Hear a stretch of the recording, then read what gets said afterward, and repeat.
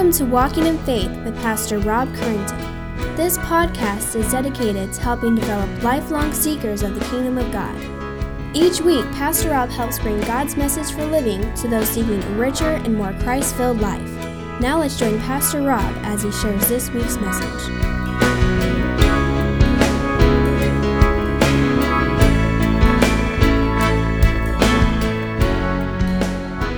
I want to begin this morning with a question. Do you ever think about the fact that you follow a religion whose key figure, Jesus, was crucified? And we are told to imitate him. Be like Jesus. What would Jesus do, right? Well, have you ever thought about the fact that this same person, Jesus, said things like, if you want to follow me, it's going to cost your life. If you follow me, people will hate you. They hated me, they're going to hate you. Or think about the apostles.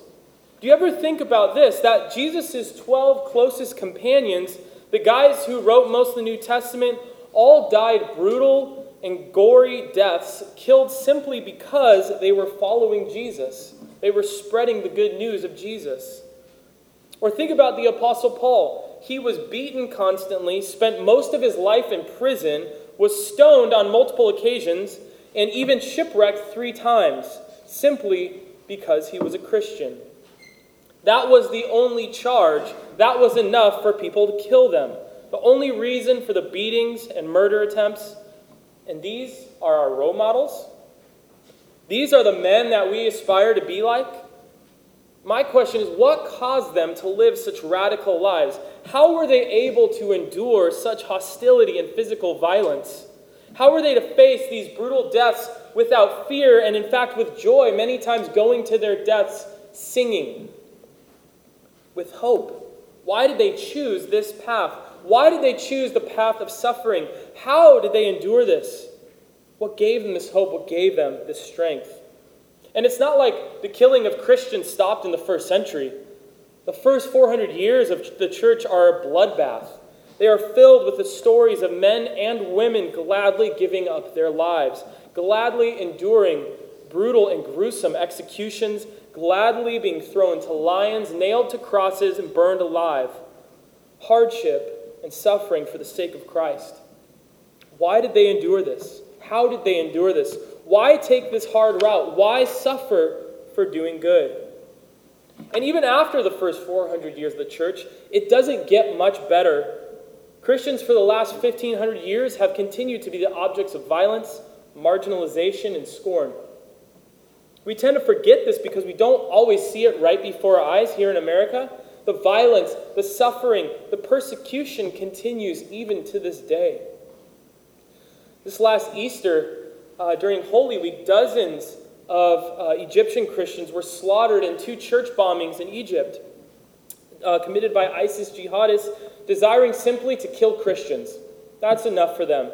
That was their purpose. And just this last week, as many of you have heard, again, in Egypt, ISIS fighters, disguised as security guards, waved down a couple of buses that were filled with Christians going to visit an ancient monastery. They told everyone to get out of the buses. They lined them up and forced them to recite the Shahada, which is the Muslim confession of faith. When the Christians refused, they shot them. Men, women, and children all killed, 28 dead and many more wounded, simply for being Christian. This is the real life. This is our lot as Christians. This is the cost of the faith for many Christians around the world today. And these are just the stories we know of. There's thousands that we never hear of. But again, the question I want to ask is, how do they endure this? And why? Why did they choose suffering instead of the easy way out? What gives them hope? What gives them the strength in the midst of suffering? And even here in America, we still suffer for choosing to live as a Christian. Much differently, but it still happens.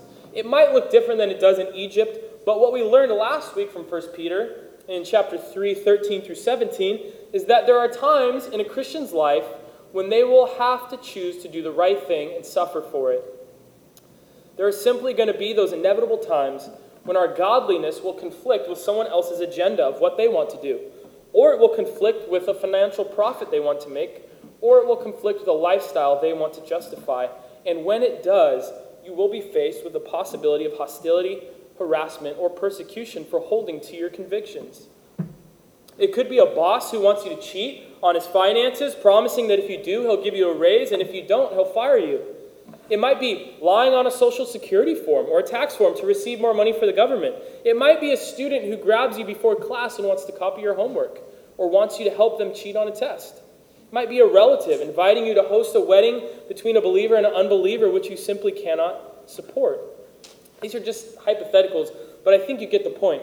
In each of these situations, and many like it, you have a choice. You realize that if you choose the godly thing, the right thing, if you act according to your Christian values, to God's will, it will cause some type of abuse, some type of rip in relationship, some type of harassment. And as trivial as this may sound compared to being gunned down in the desert, it is still real. And so we must ask the same questions. How do we endure this, and why? Why choose the hard path? Why should we choose suffering instead of the easy way out? What gives us hope? What gives us this strength? What motivates us? Why should we follow God's will when it causes us harm?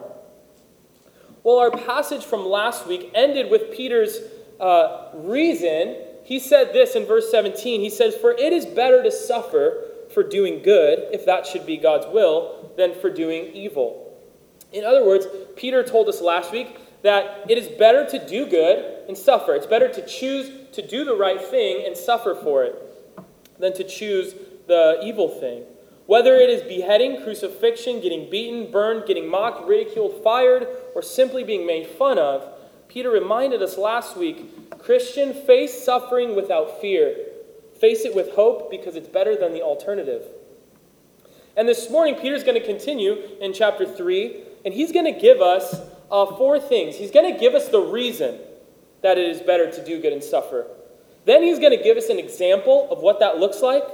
And then he's going to give us a symbol that we have in the Christian life that is vital to enduring this type of suffering. And he's going to then show us a king. So he's going to give us those 4 things: a reason, an example, a symbol, and a king. And ultimately, after all this is said and done, Peter's conclusion will be this: because we trust in the resurrection of Christ, we are able to endure suffering while following the commands of Christ our King. Let me repeat that. Because we trust in the resurrection of Christ, we are able to endure suffering while following the commands of Christ our King.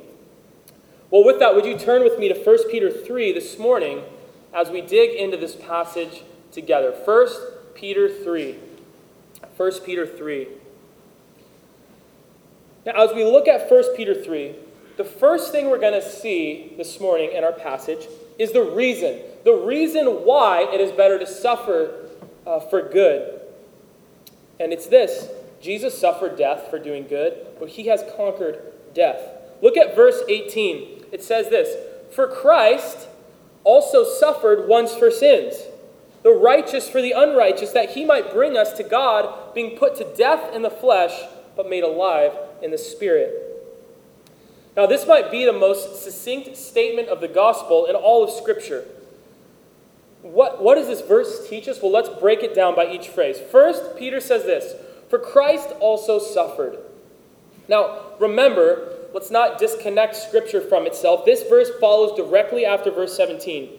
And so Peter had just said, it is better to suffer for doing good. For Christ also suffered. In other words, because it's better to suffer for doing good, because Christ also suffered. So again, Peter is giving us his foundational reason of why it's better to suffer for doing good. Why is it better to endure suffering? Because Christ also suffered. Christian, we don't serve a Savior who understands suffering from a distance. We don't worship a God who has an intellectual knowledge of suffering alone, but no real experience of it. No, we serve a Savior who also suffered. He was, as the book of Isaiah describes him, a man of sorrows, well acquainted with grief. We worship a God who entered into our existence, who took on human flesh, a human nature, and suffered. He suffered physically and he suffered emotionally. And so the first part of Peter's answer to the question, why is it better to suffer for doing good, is simply this: your Savior Christ also suffered. In other words, he gets it. He went there first. But look what Peter writes in the next part of the sentence. Look at the next clause in verse 18. For Christ also suffered once for sins, the righteous for the unrighteous, that he might bring us to God. So Peter explains to us the nature and purpose of Christ's suffering. Why did he suffer? Although he was completely sinless and innocent, he took our place, the righteous for the unrighteous. He suffered for our sins. So Christ delivered himself over to the Pharisees and allowed himself to be crucified so that he might suffer in our place. That he might suffer and carry on his shoulders the sins of all those who would trust in him. In 2 Corinthians 5, Paul puts it this way: he who knew no sin became sin for us. He who knew no sin, who was sinless, became sin for us. He put himself in our place. In Galatians 3, Paul says that Christ became a curse for us. In other words, he bore the wrath of God in our place, being killed by unrighteous men. So why? Why did he do this? Peter answers. He says, that he might bring us to God. So why the righteous for the unrighteous? Why did he suffer for sins? That he might bring us to God. Christ suffered all this. He became sin. He became a curse.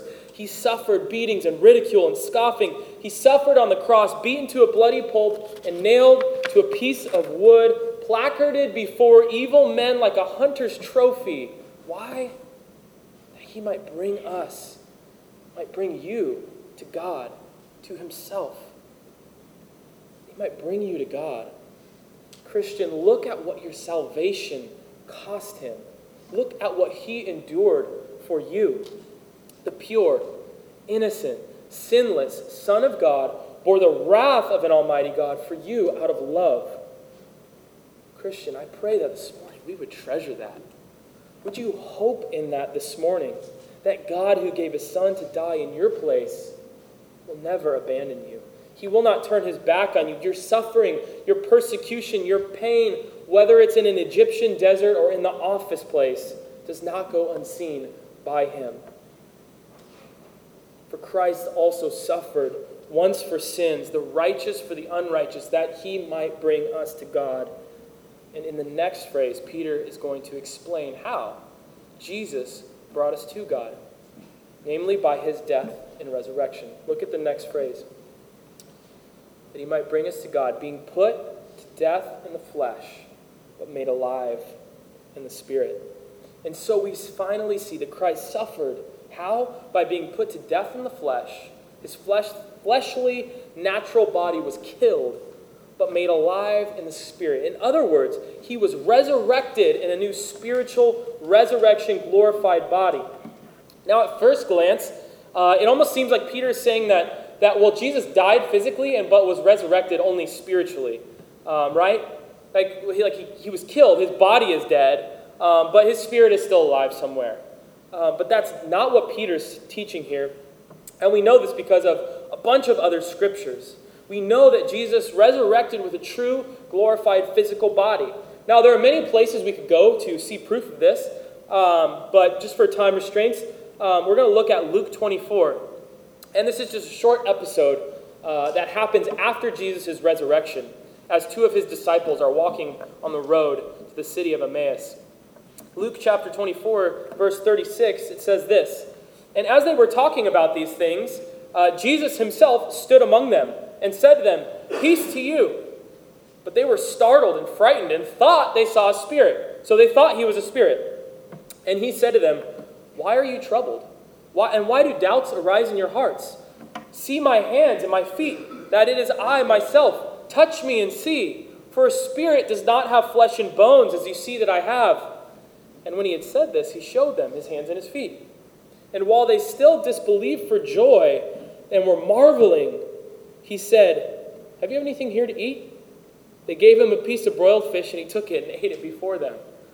So Jesus says, I'm not a spirit. Look, I have hands. Touch me, feel me. I'm a physical being. And then to further prove it, he says, I'm hungry. You got anything to eat? And he eats it right before him just to show, again, he's got a real body. He's not just a spirit. So Peter's not saying he's made alive in the spirit in the sense that, well, just his spirit is floating around somewhere. No.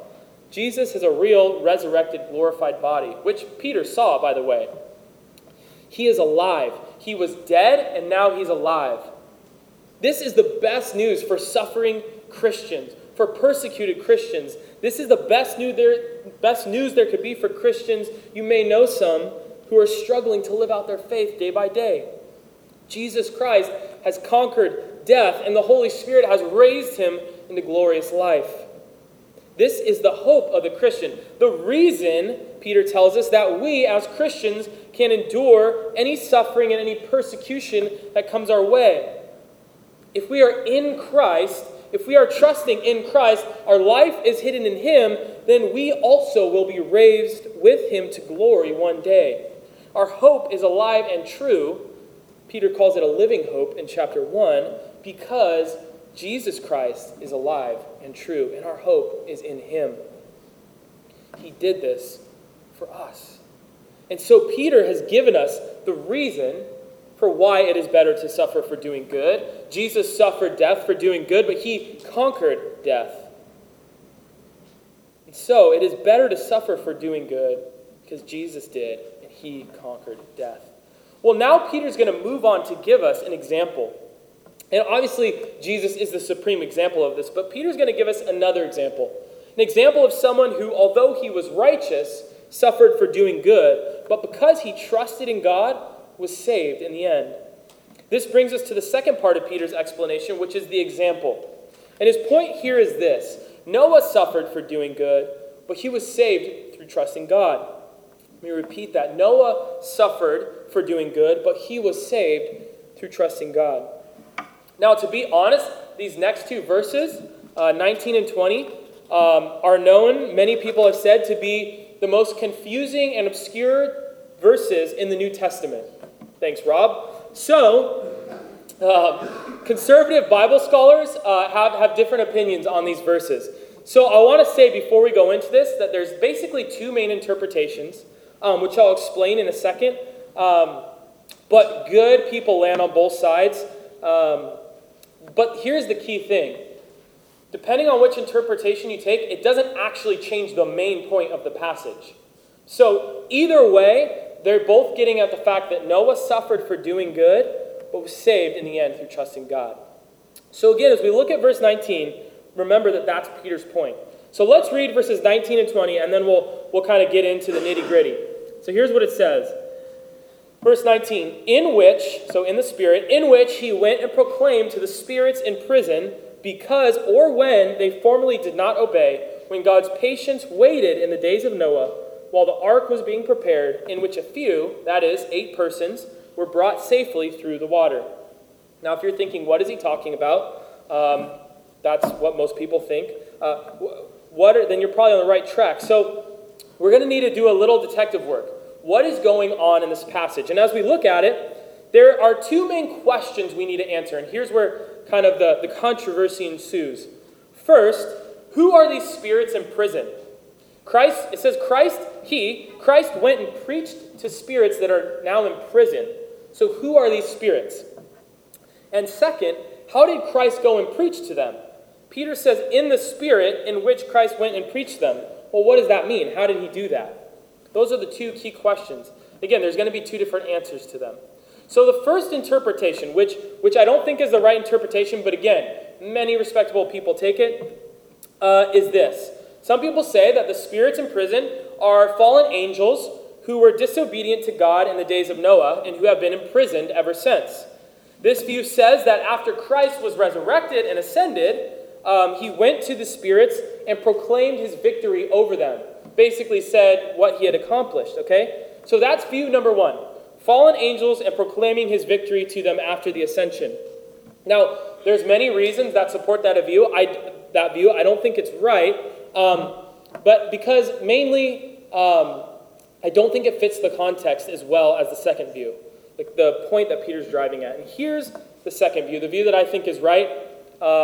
Wayne Grudem, John Piper, Augustine, and many others take this view that I'm about to tell you.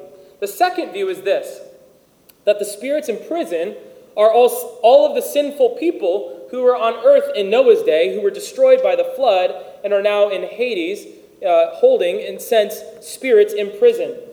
They are identified in verse 20 as those who formerly did not obey when God's patience waited in the days of Noah while the ark was being prepared.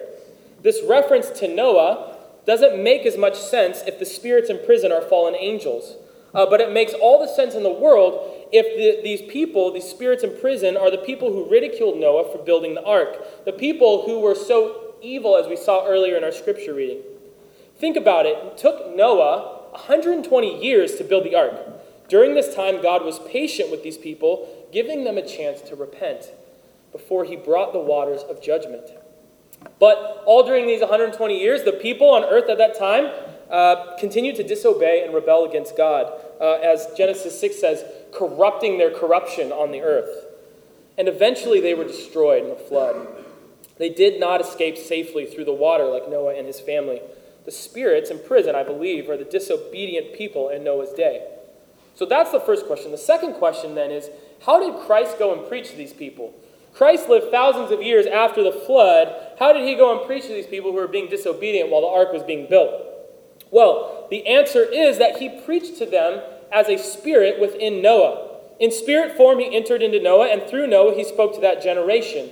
In the years before the flood, the Spirit of Christ was in Noah, preaching through him to the men and women of that day, rebuking them of their evil and warning them of God's judgment, warning them of God's impending judgment. And that may sound a little strange until you begin to examine some of the reasoning for that. So just like, think of the Old Testament prophets. Just like the Holy Spirit, or as he's sometimes called, the Spirit of Christ, is within us, so also during the Old Testament times, if you're familiar with the Old Testament, you know that the Spirit often would enter into people and cause them to prophesy and preach. This happens over and over in the Old Testament. Now we saw this, Peter talks about this in chapter 1 of his letter, this very same book. He says that the Spirit of Christ was in godly people in the Old Testament, causing his words to come through them. Earlier in this letter, Peter had said that the writers of the Old Testament realized that the Spirit of Christ was in them, and that's what led them to prophesy about events in the future, the coming of Christ, even though they didn't fully understand the things they were writing. Here's what he says in 1 Peter chapter 1, 10 through 12. He says, the prophets who prophesied about the grace that was to be yours searched and inquired carefully, inquiring what person or time the Spirit of Christ in them was indicating when he predicted the sufferings of Christ and the subsequent glories. It was revealed to them that they were serving not themselves, but you. These prophets knew the Spirit of Christ was speaking through them, but they also knew that only a future generation would someday put it all together. Christ preaching in the Spirit through Noah. Now, if this passage seems a little bit scatterbrained, that's okay, because it kind of seems as if Peter was writing about Christ's death, resurrection, and the Spirit, and suddenly remembers that there was a time that another man suffered for doing good and was saved. So he cuts right in. It's almost like he dropped his pen and had an aha moment, so he throws it in here. But I mean, think about it. Noah is the perfect example of someone who suffered for doing good, for following God's commands, but in the end was saved for it. For 120 years, he's building this ark, enduring ridicule by people around him. I mean, this guy is literally building a massive boat in the middle of nowhere, which 510 feet long, 50 feet high, with a storage space of over 450 semi-trailers, just building it on the land. Everyone who walks by is going, okay, like you're going to get that to the water anytime. He looks crazy, right? And here he's building this big thing in the middle of the wilderness simply because he believes what God has told him to do. God told him to build it, he said, okay. People are ridiculing him, but I'm sure Noah's thinking, you guys think I'm stupid now, but God's judgment is coming. So just like sinful people hated Jesus for his righteousness, the people in Noah's day hated him for his. Hebrews says that he condemned them with his righteousness. So because Noah faithfully obeyed God, he was saved from the water along with his family. He was saved from God's judgment because he trusted in God and obeyed him. Because Noah trusted in God, he was able to endure the suffering while following the commands of God and was saved. So Peter has given us the reason why it's better to suffer for doing good, and it was this, that Jesus suffered for doing good, but he has conquered death. And Peter has given us an example, and it was that Noah, who because he trusted in God, was able to endure suffering while following the commands of God, and he was saved. See, there's a pattern going on here that Peter's trying to show us. Following God's will, enduring suffering, and salvation in the end. See, Jesus followed God's will, he suffered for it, but he was raised. Noah followed God's commands, he suffered for it, but he was saved. And so this brings us to our third point this morning. We've seen the reason, we've seen the example, and now we're going to see the symbol. And it's this, that baptism is a physical sign which shows our trust in the resurrection of Christ. Baptism, Peter says, is how we, as Christians, identify ourselves with Jesus. Baptism is a physical ceremony that is meant to symbolize an inward spiritual reality. Baptism is an appeal, Peter says, to God that we really do trust him and that we really are serious about following Christ. Look at verse 21. It says this, baptism, which corresponds to this, to the ark and the flood, now saves you, not as a removal of dirt from the body, but as an appeal to God for a good conscience through the resurrection of Jesus Christ. Now remember what I said at the beginning was the main point of this entire passage. Because we trust in the resurrection of Christ, we are able to endure suffering while following the commands of Christ our King. You see how it's connecting? Peter's point is that Christians endure suffering by trusting in the resurrection of Christ. And baptism is the way that God has given us of testifying and identifying with the resurrection of Christ, of letting everyone know that we identify with the death and resurrection of Christ. That's what Peter's getting at here. Now, some people will look at verse 21 and say, well, look, it says baptism saves you, so that must mean then that baptism is absolutely necessary for salvation. If you're baptized, you're saved. If you're not baptized, you're not saved. Black and white, what's the deal? But Peter makes it clear that he rejects that view. Peter makes it clear that it's not the physical aspect of baptism that is important. This is why he says, not as a removal of dirt from the body. In other words, it's not about the water just going over your skin that is important with baptism. In other words, it's not a magical ceremony. It's not an incantation you do that, poof, changes you. It's not like that. Peter says, rather, that the power of baptism is that it's an appeal to God for a good conscience or a pure conscience, a clean conscience. In other words, when someone is baptized, it is them coming to Christ, publicly identifying with him, and placing their trust in him in a very public way. So, is baptism necessary for salvation? No, because Peter says it's not a magical ritual that we do. But is it commanded in Scripture? Absolutely. There's no such thing in the New Testament of unbaptized Christians. As soon as they find him, as soon as they believe, they baptize them. Think of the Philip and the Ethiopian eunuch. Got backwards there. And even with that, we can just look at one simple example. Remember back on the day of Pentecost when Peter stands up to give his grand sermon, and he gives this whole long explanation, and the people are convicted. It says they're cut to the heart.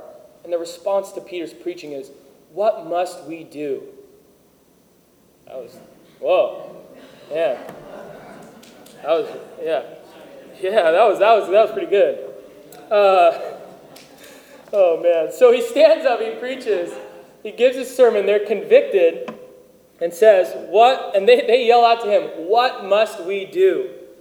And Peter says this, repent and be baptized, every one of you, in the name of Jesus Christ. In other words, if you're a professing believer in Christ and have never been baptized, now's the time. Repent and be baptized. That's the command. Peter explains baptism in this passage as being like Noah's ark, which is kind of interesting. He says baptism, which corresponds to this, referring back to Noah's ark. Now, how does baptism correspond? Or how is the ark a picture of baptism? Well, think about it. Noah's ark allowed Noah and his family to pass safely through the waters of God's judgment, right? Okay, well, think about how the New Testament talks about baptism. Baptism is a picture of our death going down into the water. So there's water in both of these. Water in this represents death. And our resurrection being brought up out of the water. So the water in baptism symbolizes God's judgment, death, for the wages of sin is death, and salvation from God's judgment, being raised to life. So in other words, baptism symbolizes our passing through the waters of God's judgment, much like the ark allowed Noah to pass through the waters of God's judgment. It's judgment and life. So that's the picture. It's a picture saying, because I will trust in Christ, I will die with Christ and rise again with him. Look how Paul talks about it in Romans 6, 3 through 5. Just think about the language he uses and how this should impact the way that we view baptism. He says this, "Do you not know that all of us who have been baptized into Christ Jesus were baptized into his death? We were buried, therefore, with him by baptism into death." That's the going down into the water. "In order that, just as Christ was raised from the dead by the glory of the Father, we too might walk in newness of life." Death and life, death and resurrection. Baptism joins you to the death and resurrection of Christ, going into the water, dying underneath it, and then coming out as though raised from the dead. It all pictures your eventual salvation in Jesus Christ. The water of the flood is a picture of God's judgment on sin. The water of baptism is a picture of God's judgment on sin. But you do not perish in the water. We don't perish in the water. Noah didn't perish because he was in the ark. We don't perish because we are in Christ. Christ took the judgment for our sin. And just as Christ rose victoriously over death, so baptism symbolizes our union with him. We die to sin and we rise to newness of life in Christ. So, if you are in Christ, if you truly believe in him, then the words that Johnny Cash so famously sung are true of you. Ain't no grave can hold your body down. Why? How do we know this? Because the grave couldn't hold Jesus. Death was defeated in the death and resurrection of Christ. And as we are in Christ, no grave will be able to hold us down when Jesus comes for us on that day either. And baptism is a sign that our hope lies in him. That our hope lies in Christ, in his death and his resurrection. Baptism is our pledge to God to accept us as he accepts his Son.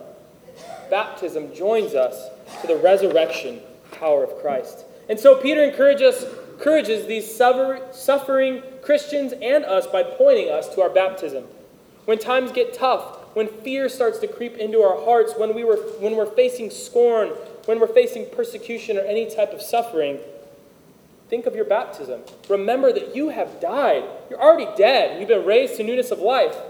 And that one day you will soon rise again to dwell in the presence of God forever. What can man do to you? You're already dead. With that truth at the forefront of our minds, no person, no thing can cause us any fear. And so Peter has answered this question, why is it better to suffer for doing good, with three things. A reason: Jesus suffered death for doing good. He has conquered it. An example: Noah suffered for doing good, but he was saved through trusting God. And a symbol: baptism, is a physical sign of this, which shows our trust in the resurrection of Christ. And now Peter ends by showing us our King. Why is it better to follow God's will and suffer? Because Jesus is King. Look at verse 22. Jesus Christ, who has gone into heaven and is at the right hand of God, with angels, authorities, and powers having been subjected to him. Jesus Christ has been exalted to the highest seat of power in the universe. Jesus Christ is King. He's the King, and he's the King of all kings. There is no one higher, there's no one more powerful than Jesus. No angel, no demon, no devil, no earthly tyrant, no one. Jesus rules them all. Even death itself will one day be cast into the lake of fire by Jesus Christ under his authority. And so, brothers and sisters, this should be a reason to be terrified of the judgment of God. But we need not be, because it was this very same King who suffered once for sins, the righteous for the unrighteous, that he might bring us to himself. Brothers and sisters, you are safe In him, as Noah was safe in the ark, you can trust him. In him, you will pass through God's judgment unscathed. And in the meantime, while you're here on this earth, Peter says, do not fear any persecution or suffering. Do not fear death. Instead, follow God's will, no matter the cost. This is the better way, Peter says. Do not give up. Do not give in. This is the better path, even though it will include suffering. So how will we do this again? Because we trust in the resurrection of Christ, we are able to endure suffering while following the commands of Christ, our King. This was the secret of the apostles. This is how they endured suffering and death. This is the secret of the Egyptian martyrs. This is why they'll stand with a gun to their head and say, I will only confess Christ, even if it means my death, because I trust in the resurrection of Christ. This is why they chose and endured suffering, even death. But friends, think about what this means to those who refuse to trust in Christ. There's no encouragement here for anyone who rejects Christ. There's no resurrection life for those who reject Christ. You will not pass through God's judgment safely. If you are outside of Christ this morning, as the Apostle Paul says, God's wrath abides on you. But friend, it doesn't need to stay this way. In love, God has opened up the way to salvation through the blood of his very own Son, to any who will turn to him. Here's the picture. If you are outside of Christ, you're like those sitting outside of Noah's ark, and the rain is beginning to fall. Peter will later say in chapter 4 that the time for God's judgment is now. Get into the ark. Trust in Christ if you're not already. Do not delay. Turn to Christ this morning. Cry out to him in prayer. Cry out to him for mercy. Trust in him for salvation, and you will find him to be a perfect Savior and a good and merciful King. So let us all this morning trust in the resurrection of Christ, and let us endure suffering while following the commands of Christ, our King. Let us do so this morning, this week, and the rest of our lives until we meet him one day in glory. Would you pray with me as the worship team comes up? Heavenly Father, we give you all the glory for the salvation that you purchased for us through the blood of your Son. Father, I pray that you would drive this truth down deep into the very depths of our heart, Lord. Lord, would you teach us what it means to trust in the resurrection of Christ, Lord? Would you enable us to live lives without fear? Would you enable us to endure suffering without fear, Lord? Would you teach us, Lord, that it is better to follow you and endure suffering? Father, we give you all the glory for this. Father, we worship and praise you, Lord. Have mercy on us this morning.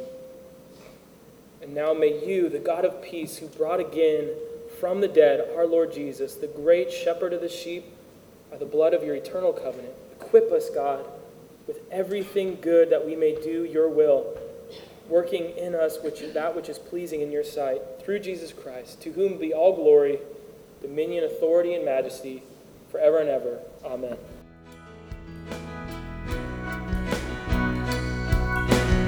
We hope you have enjoyed this week's Walking in Faith podcast. We encourage you to share this podcast with others in order to help spread God's message to all those in need.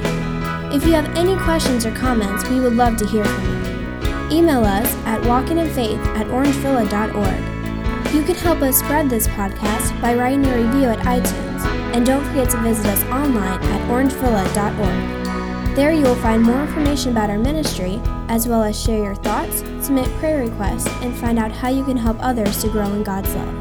Until next week, may God bless you in everything you do.